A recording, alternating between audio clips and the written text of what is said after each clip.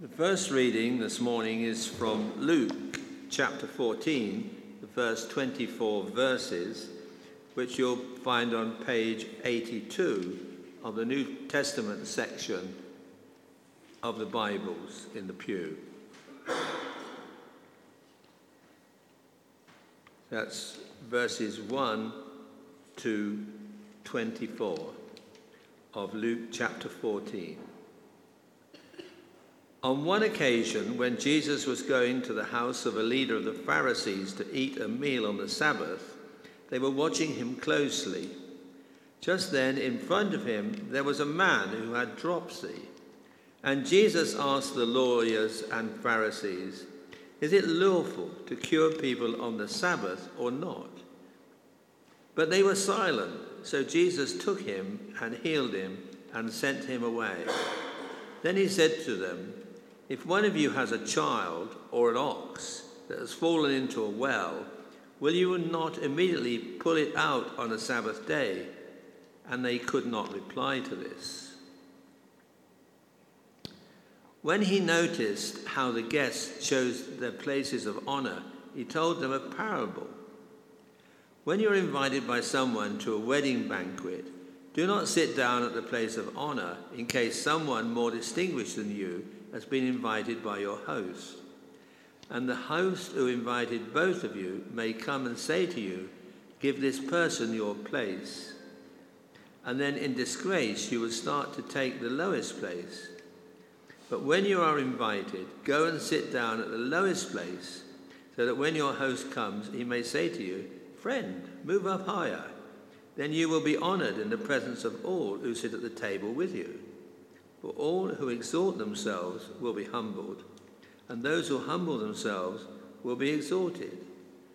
He said also to the one who had invited him, "When you give a luncheon or a dinner, do not invite your friends or your brothers or your relatives or rich neighbors, in case they may invite you in return, and you would be repaid. But when you give a banquet, invite the poor, the crippled, the lame, and the blind, and you'll be blessed, because they cannot repay you. For you will be repaid at the resurrection of the righteous." Another parable of the great dinner. One of the dinner guests, on hearing this, said to him, "Blessed is anyone who will eat bread in the kingdom of God." Then Jesus said to him, "Someone gave a great dinner and invited many.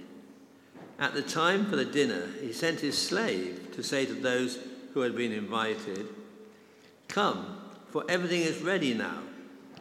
But they all alike began to make excuses. The first said to him, 'I have bought a piece of land. I must go and see it. Please accept my apologies.' Another said, 'I have bought 5 yoke of oxen, and I'm going to try them out. Please accept my apologies.' Another said, 'I have just been married, therefore I cannot come.'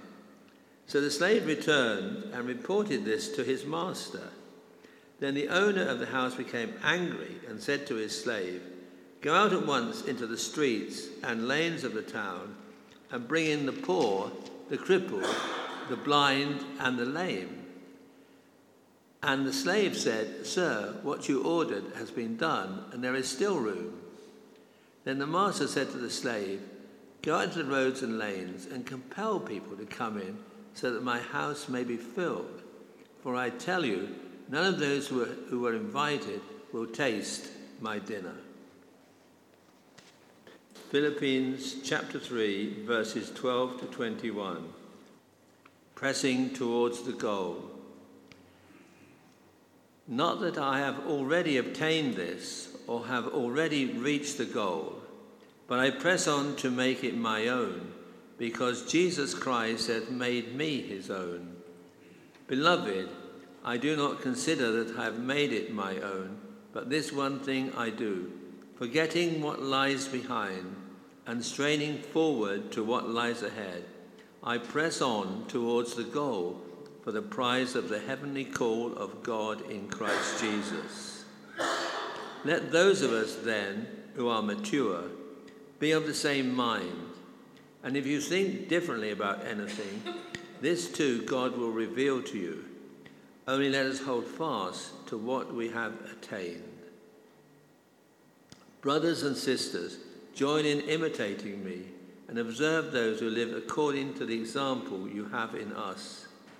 For many live as enemies of the cross of Christ. I have often told you of them, and now I tell you even with tears. Their end is destruction, their God is the belly, and their glory is in their shame. Their minds are set on earthly things, but our citizenship is in heaven. And it is from there that we are expecting a Saviour, the Lord Jesus Christ. He will transform the body of our humiliation so that it may be conformed to the body of his glory by the power that also enables him to make all things subject to himself.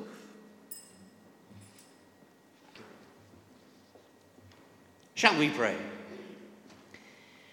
May the words of my mouth and the meditation of all of our hearts be acceptable to you, O Lord, our rock and our Redeemer. Amen.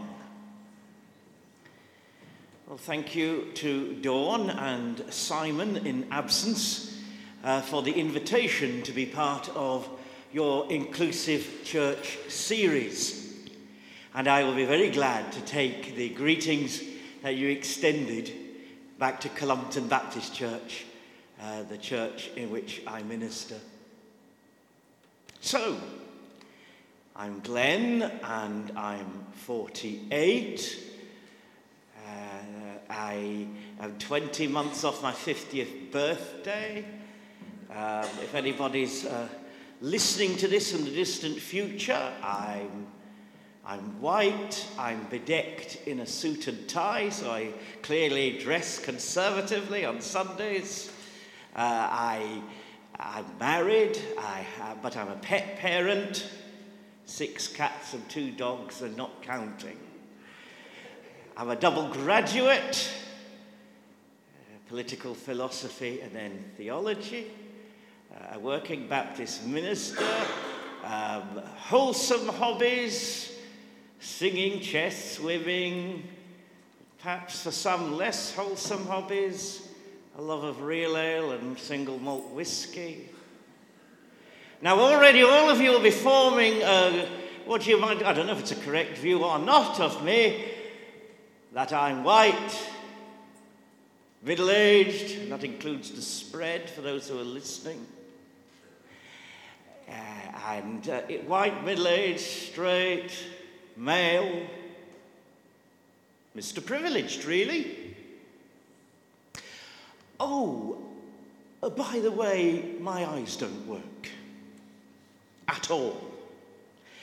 And they haven't done since I was born. So immediately, that sentence catapults me from Mr. Average Middle Class Privileged bloke to he's disabled. It catapults me into another world. Oh, a big world. I mean, if you were to put all the disabled people in one place, we'd be the 3rd largest people group in the world. A world where that one sentence,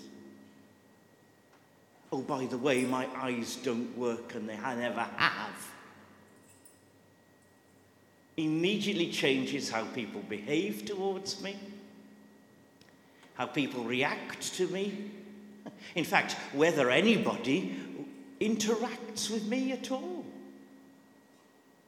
In a recent survey by Scope, of those interviewed, 67% of people admitted they feel uncomfortable talking to a disabled person at all. Isn't that staggering? It must be a similar percentage or higher have even stated they would never employ a disabled person at all.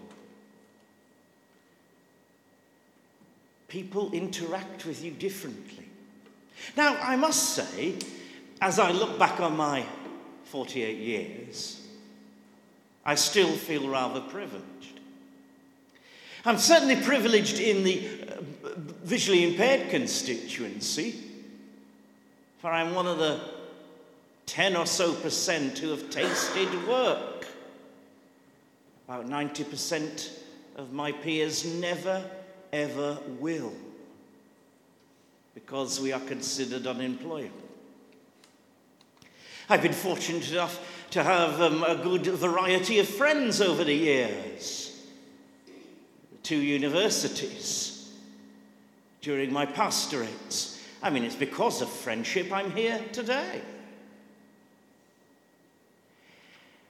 So 8 years ago, when the Baptist Union, or rather Richard Kidd, former principal of the Northern Baptist College and resident of Whaley Bridge, invited the Disability Justice Group for me to be chair of it, I was dragged slightly kicking and screaming into this world of disability and inclusion. Why? Because I'd done okay. I had nothing to be angry about. My peers support me. I'm the lucky one, though. And during the 8 years that I've been doing this, chairing Churches for All, which is the network of Christian disability charities, involvement with Inclusive Church, all of that, I've heard so many stories of people for whom being disabled is hugely problematic. And that makes me feel easier, in a sense, beating the drum, because I'm not beating it about myself. This is not about me or my acts or my community of blind people. It's about me having a loud enough voice to call out the people of power. But when it comes to issues of inclusion, disability is rather like the Cinderella of the group. Whenever a list appears of things we should be aware of, a disabled person has to stand up and say, well, what about disability? I mean, even though we have a justice group within the Baptist Union, many was a time at Baptist Council when the word disabled people was not included in those who are minorities and marginalised. There are many reasons for that. We don't have the history of liberation, for one thing. Within the disability community, it's so wide. Any one person can't speak on behalf of everybody. That's true of every other group, isn't it? And there is, to some degree, in my experience, a hierarchy of need. Some groups feel at the bottom. Those with visual impairments certainly do, from what I hear. So there has been a degree of rivalry. However, I think the tide is turning, and certainly in the Christian world, this year has seen a number of things happening. Not least a documentary made by a blind journalist about healing and what that's all about, and how he feels that healing is an invasive thing. And it has brought about a huge discussion in the Christian world. Another one that's about to erupt is the whole issue of disability hate crime and its rise, and whether the church cares less. And there are even voices who are saying the church cares less about the disabled people rather than other minority groups, thus bringing about again this hierarchy of need. Disabled theologians are coming forward. There There are more of us in church leadership, but it's still woefully lacking. But during these 8 years, I've come to realize that the church, maybe unintentionally, is not a place where disabled people feel they belong. What would it take for disabled people to be belonging? Well, access, getting into the building and all the rest of it, that would be a great start. But that's not really what it's all about. What it's all about is attitude. The Christian Charity Through the Roof did a survey, which it's repeating this year, 5 years ago. And when the question was asked, what is it you want the church and Christians to do for you? The top answer by some distance was friendship. We want to be people's friends on equal terms. Not access, as you might expect, but relationship. We feel let down in terms of relationship. We're made to feel different. And the fact that 67% of people feel uncomfortable talking to us certainly makes you think. Many people go to churches, but they're left to sit by themselves and never take part in leadership or decision making. They're never part of the actual process. They are pew fodder who are fetched and taken away again and do their bit. For a long time, disabled people have put up with it and have accommodated to it. They've adapted it and almost made that the norm. But when it comes down to it, if anybody, no matter what they are, who they are, is made to feel excluded or non-belonging in the body of Christ, the body of Christ is committing systemic sin. The body of Christ is committing systemic sin. Something in the structures, something in the theology of the structures and the practice of the structures is causing us to sin systemically.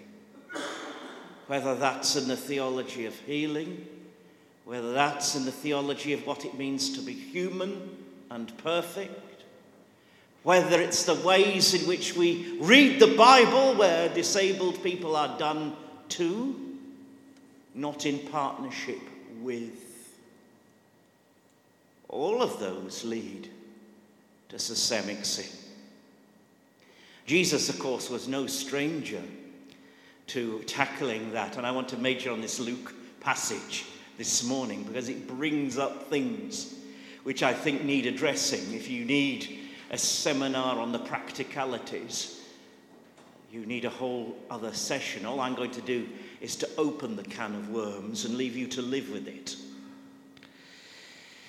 But to get us thinking, I want to think of three things that this passage brings up about the fact that the kingdom of God, the church, needs to be a church for all. So my remarks are illustrated from disability, but they could apply to anybody already covered in the series so far, and anybody who is going to be included in the series yet to come in Inclusive Church. And the first thing is people trump principles.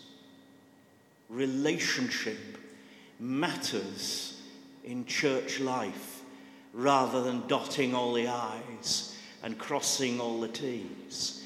Jesus came to interpret,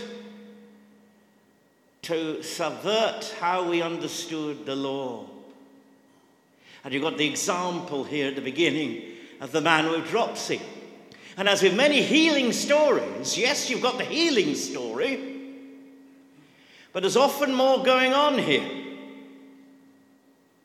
And the thing that's going on here is about laws and rules. See, Jesus is under attack. Jesus is being considered a rabble-rouser now. And the religious authorities have it in for him. And here's another potential snare. It's a Sabbath, and he heals somebody. And he knows their minds, and he sets them this puzzle, which he perhaps guesses will leave them in silence. Is it lawful to heal on the Sabbath day? Well, it leaves them silent. But in case he wants to press the point further, he says that you'll go to an awful extent to save your animals from a well, but yet you refuse to heal on the Sabbath. You apply the law of God to suit yourself. But what about fulfilling the needs of another? Now, I've grown around farming communities for long enough. I live in a rural area to know that pulling a cow out of a ditch is no mean feat, and possibly takes more than one person to do it. To say be healed is hardly any work at all. What a comparison. What a way to point out what happens when principles get in the way of people. So when folks say you're this way or that way because of your sin, clearly a misinterpretation of principles has taken place. And one of my earliest memories is hearing a conversation where two folk in the street were saying, well, somebody must have made him like that. I mean, his parents were a couple of hellhounds, aren't they? You know, they're out every night, blah, blah, blah, blah. One of them caused it. If it wasn't one of them, man, what a curse, sort of thing. You are there because of your sin. It's one way principles get in the way of people. Another way is our imagery about perfection. What does it mean to be perfect? I'm not just on about the body beautiful, and believe me, I don't possess one of those. I'm still proud of it, but I don't possess it. Perfection as morally perfect. Perfection as being the complete thing.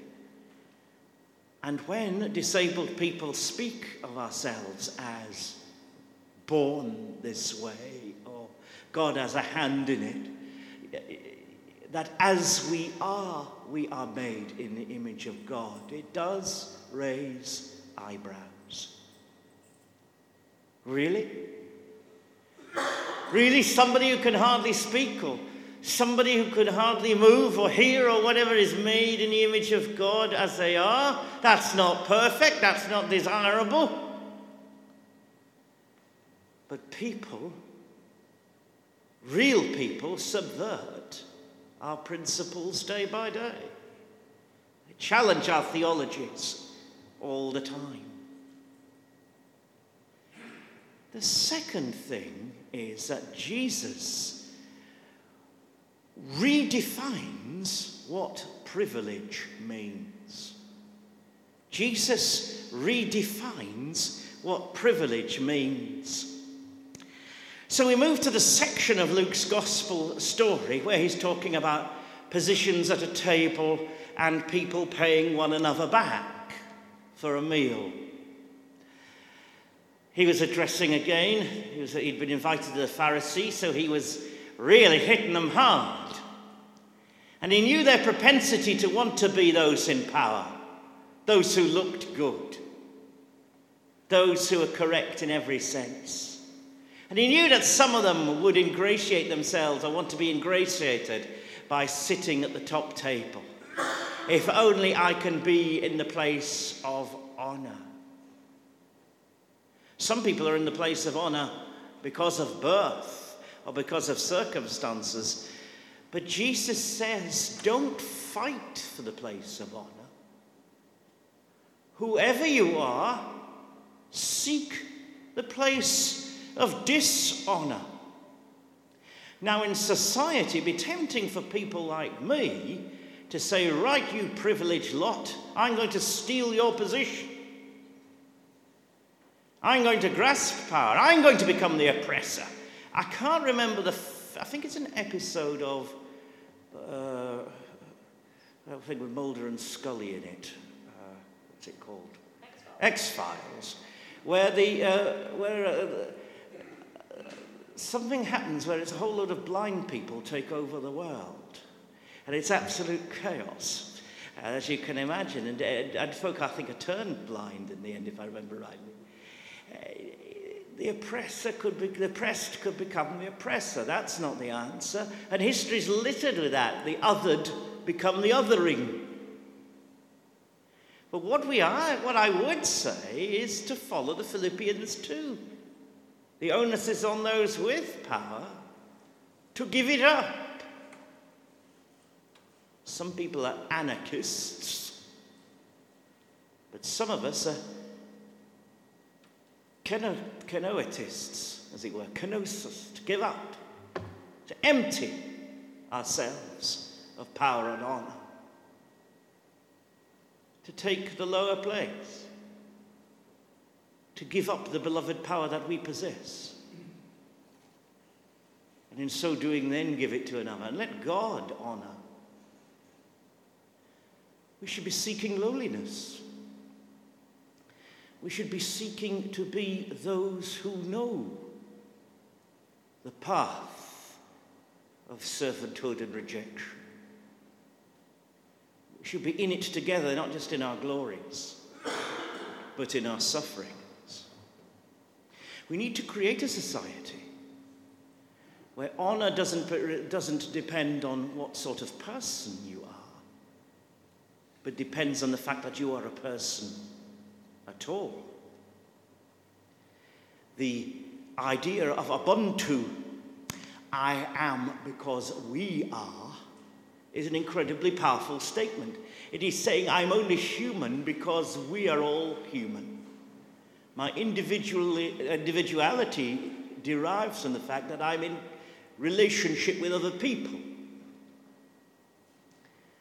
Some people call that intraviduality, that I'm only an individual because I am in community with others. And then about verse 12 onwards, we've got this rather interesting statement that Jesus says, don't invite your friends to the banquet, but invite those who can't pay you back. Now that's interesting because actually blind people can cook dinners. Blind people can even have dinner parties. And in all the 3 pastorates that I've been part of, our home has been an open one where folk have had meals in it.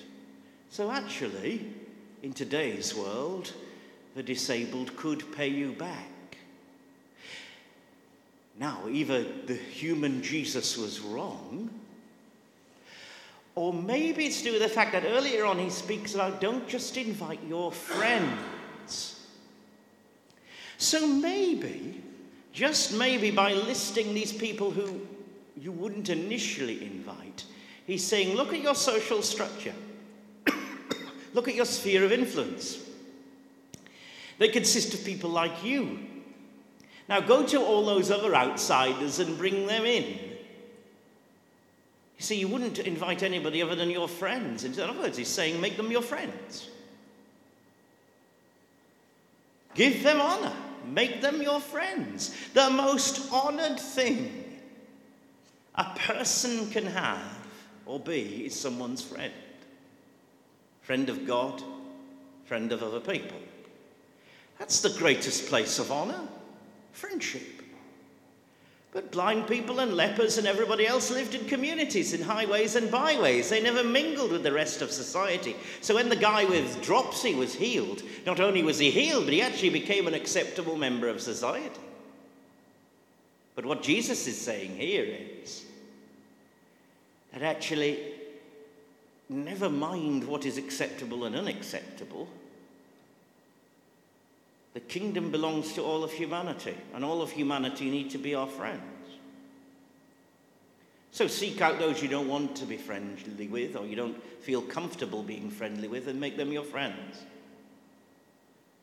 There's only one way that 67% are going to get over it, and that's to become friends with people like me.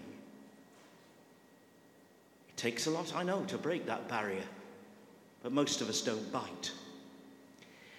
So Jesus is inviting us to broaden our view of what friendship means.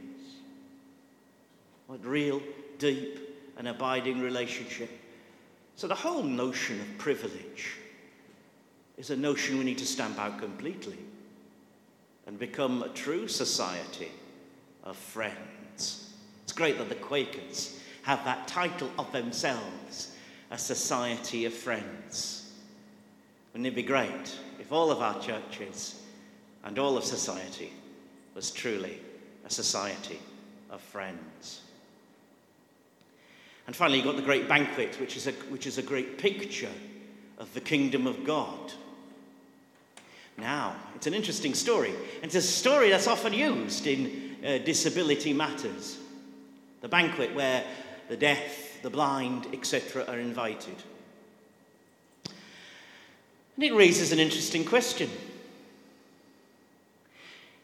If this banquet, this parable, is all future, then Jesus is inviting deaf people, blind people, etc., as they are. So it begs the question, will there be blindness, deafness, all the rest of it in heaven? Whatever in heaven might mean, that's the subject of a whole series of sermons. But in this kingdom future, let's confine it to that for the present. If you were to ask disabled people, disabled Christians, you'd get a very mixed response. Some people long for the moment when they can see and run and hear. For other people, the fact that they have this disabling thing means that defines them. So to not be deaf, blind, etc., would be a huge deal, and it wouldn't be heaven for them at all. There's no fixed, united view about that. It's a question perhaps we have to wrestle with. But I want to contend to you that there's something about this parable that actually is present. And when Paul was speaking of the fact that we are citizens of heaven, it's a mistake to think of that as a purely future tense statement.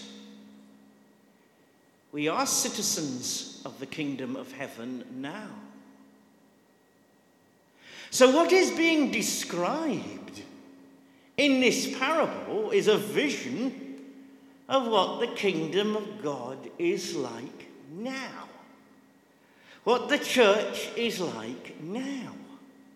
Or ought to be like now, here in the present. And Jesus is making the point that when he was speaking, the movers and the shakers of the faith were a certain type of person.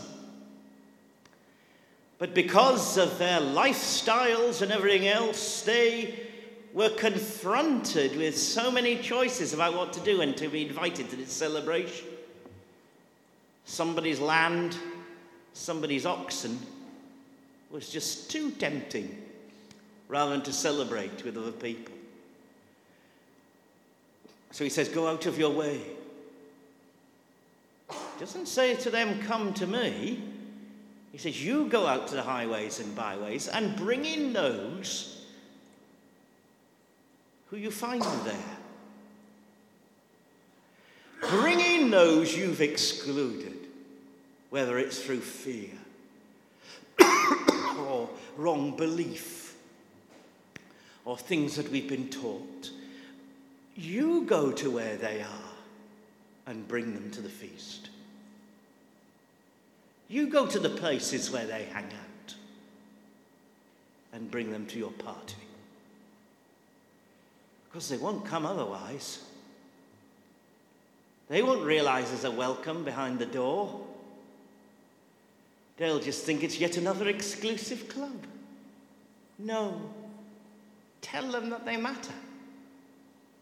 Tell them that they are as much society as you are. They are as much this church as you are. They could make decisions now. I bet it was chaotic, this banquet. All coming in. I mean, in those days, these people, the blind, the lame, etc., would not have had all the niceties we do today. They smell a bit. They might not behave properly. They might not know social conventions and all that sort of thing. Never been to a dinner party before. It's an alien world. All your conventions about what a dinner party would look like would go out the window. But the kingdom of God is a messy business because people are messy.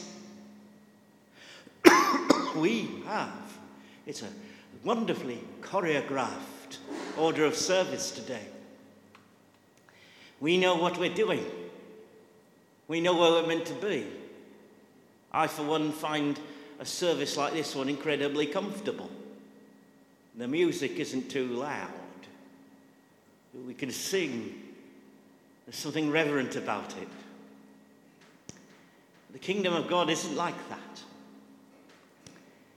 Because society is messy. Because people have made wrong choices.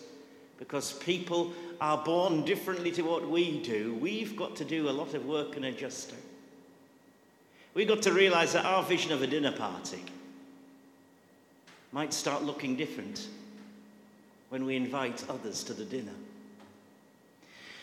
But if we're really going to be the kingdom of God, we must include everybody. There's no opt-out clause. We've got to learn the cultures in which people live. We've got to embrace what other people can teach us. I discovered 8 years ago, I thought I knew everything about disability. I realized I knew nothing. I've had to do all sorts of learning you cannot imagine, and I still don't get it right. Even though I've been in the fortunate position, I've been able to speak to many groups of people. I've still got a lot to learn. I'll make a confession to you. This March, I went to a conference in Oxford on people with learning disabilities. Can't communicate. And because I communicate verbally, I thought, this is not going to be comfortable. This really is going to stretch me. And I heard a lot of academic papers at this event. But the most moving occasion was when a group of people from the L'Arche community took a devotion, a mini service about the fruit of the Spirit, in the way they would do their devotions at L'Arche. It was very physical. We had to dance around a lot, and my guide dog's a very good dancer, so he really enjoyed it.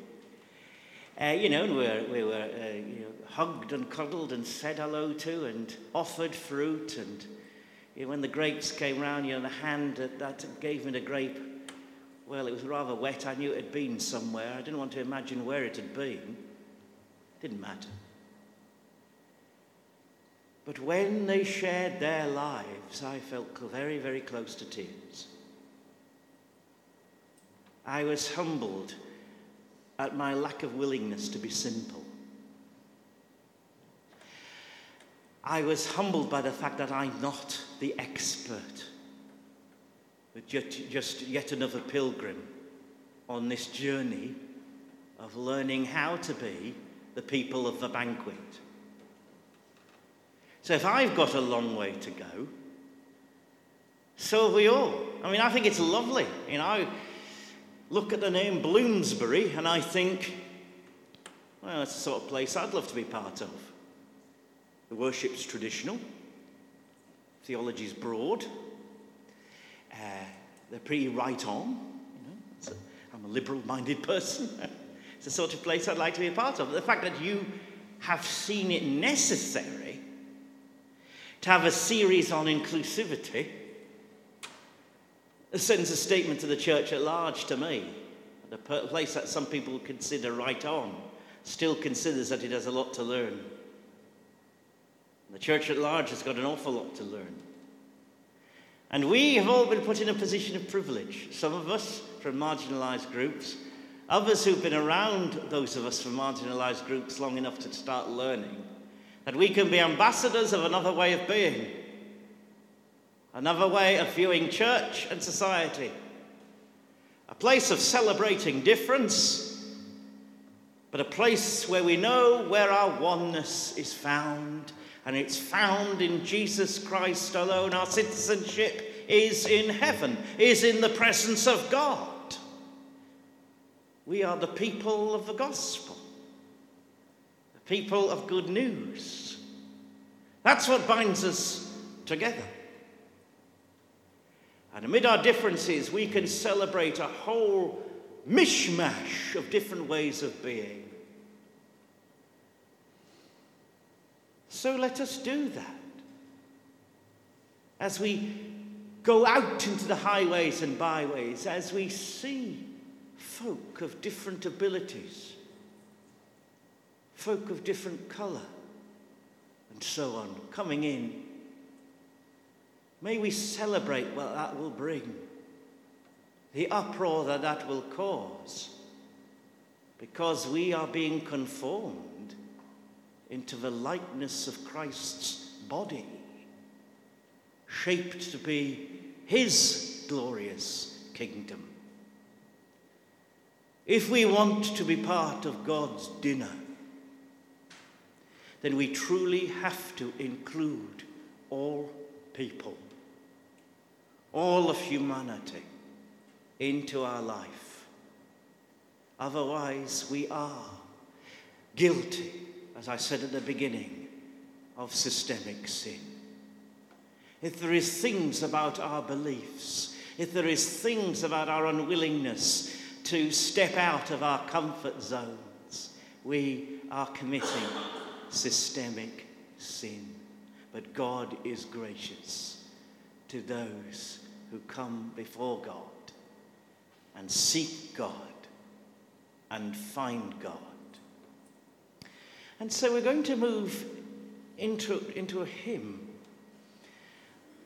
I'm so glad Dawn picked this hymn. It's my ambition to write a book one day on this hymn, all the different verses of it, as a pilgrim. And it's a very evocative hymn about what it means to be a giving and receiving community. That I've only just begun getting you thinking. Where do we go from today? We carry on with the dialogue. We carry on being pilgrims. We carry on seeking this God who is an able God and a disabled God, who is the God of all and in all. Neighbour, stranger, let me serve you.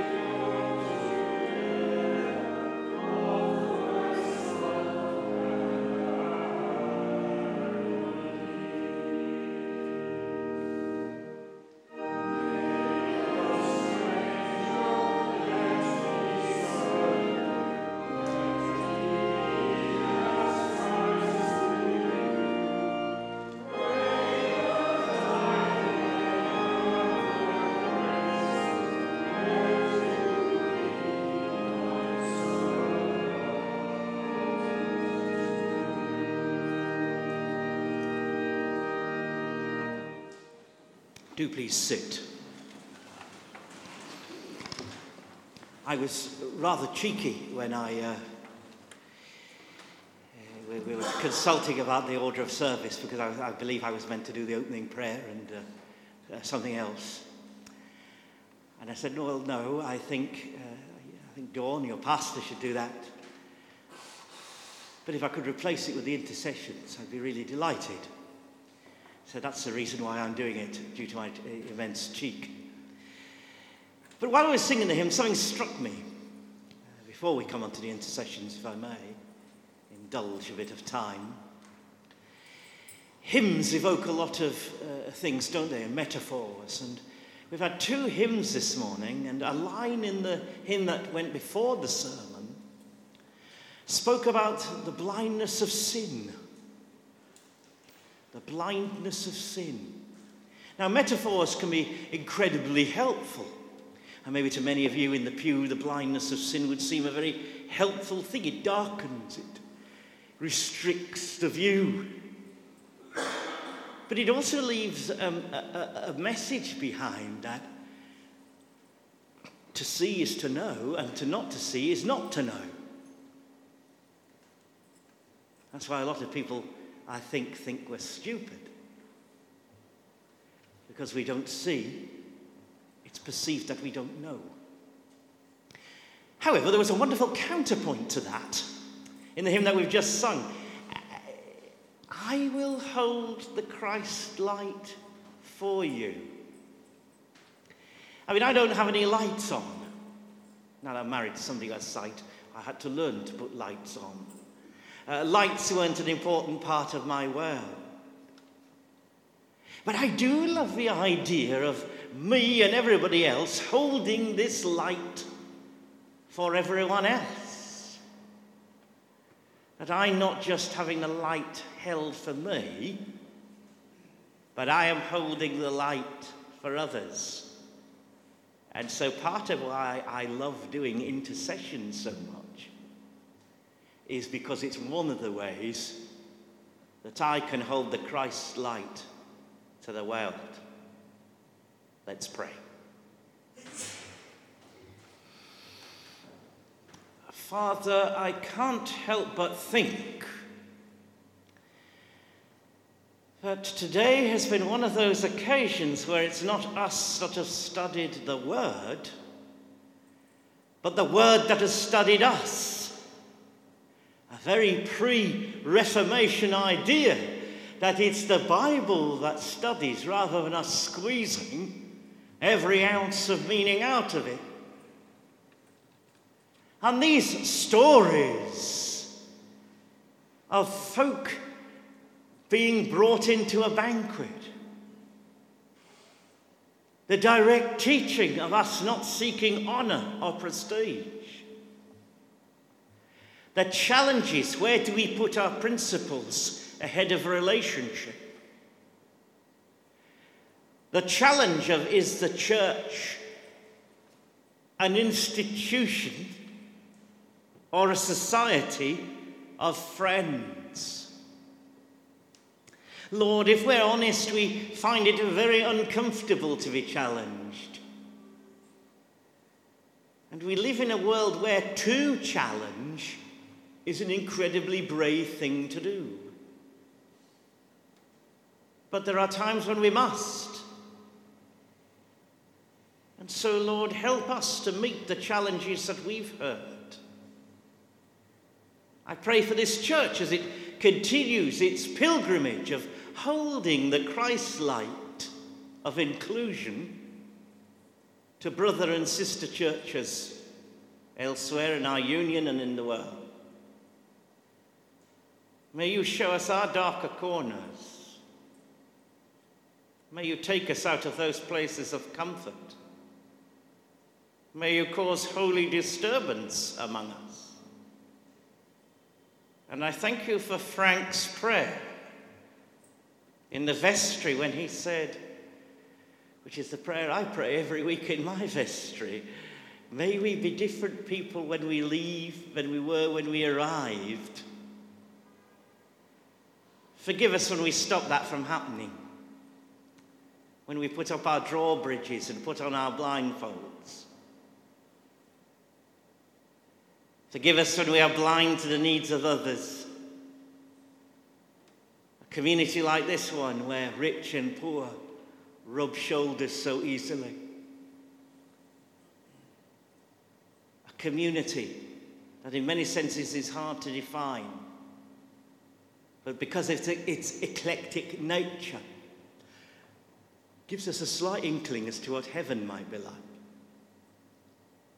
May your people here grow and serve where they live too. The good news that Jesus has invited us all to eat from his dinner. We pray for our country at this time of political upheaval and uncertainty. We pray for our government, our Prime Minister, our leaders of opposition, and for all those who serve us as members of Parliament, because that's what they do. They serve. They are our servants. They are those who are meant to give their lives to us. And so help them to fulfill that duty and not to seek honour. And Lord, if I'm honest, there's self-righteous parts of me would love to read Luke 14, 7-12 to MPs. But Lord, you can get them to listen in other ways. We pray for those in Whaley Bridge who may lose their homes, a town that may lose its central focus.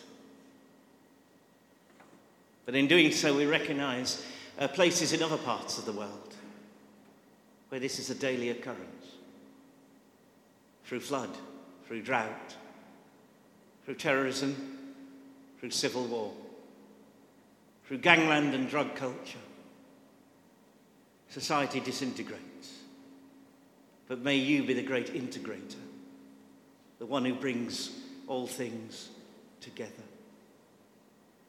Pray for those who have lost lives or whose lives are hanging in the balance in the shootings in Ohio and in Texas and in other parts of the world. We pray for those who are attending places of worship today in other parts of the world where it is physically dangerous to do so. For families who are torn apart because of religious differences, we pray that you would protect and that you would honour them as they make those bold steps of faith just to gather with the people of God. And we celebrate with other parts of the world where the church is growing. I thank you, Lord, that you are our great high priest and we can present our requests to you boldly, reverently, emphatically, and pray that your will be done, that your Spirit would come, and that you would send us out into your world. So be your people and light within it. For this we pray in Jesus' name. Amen.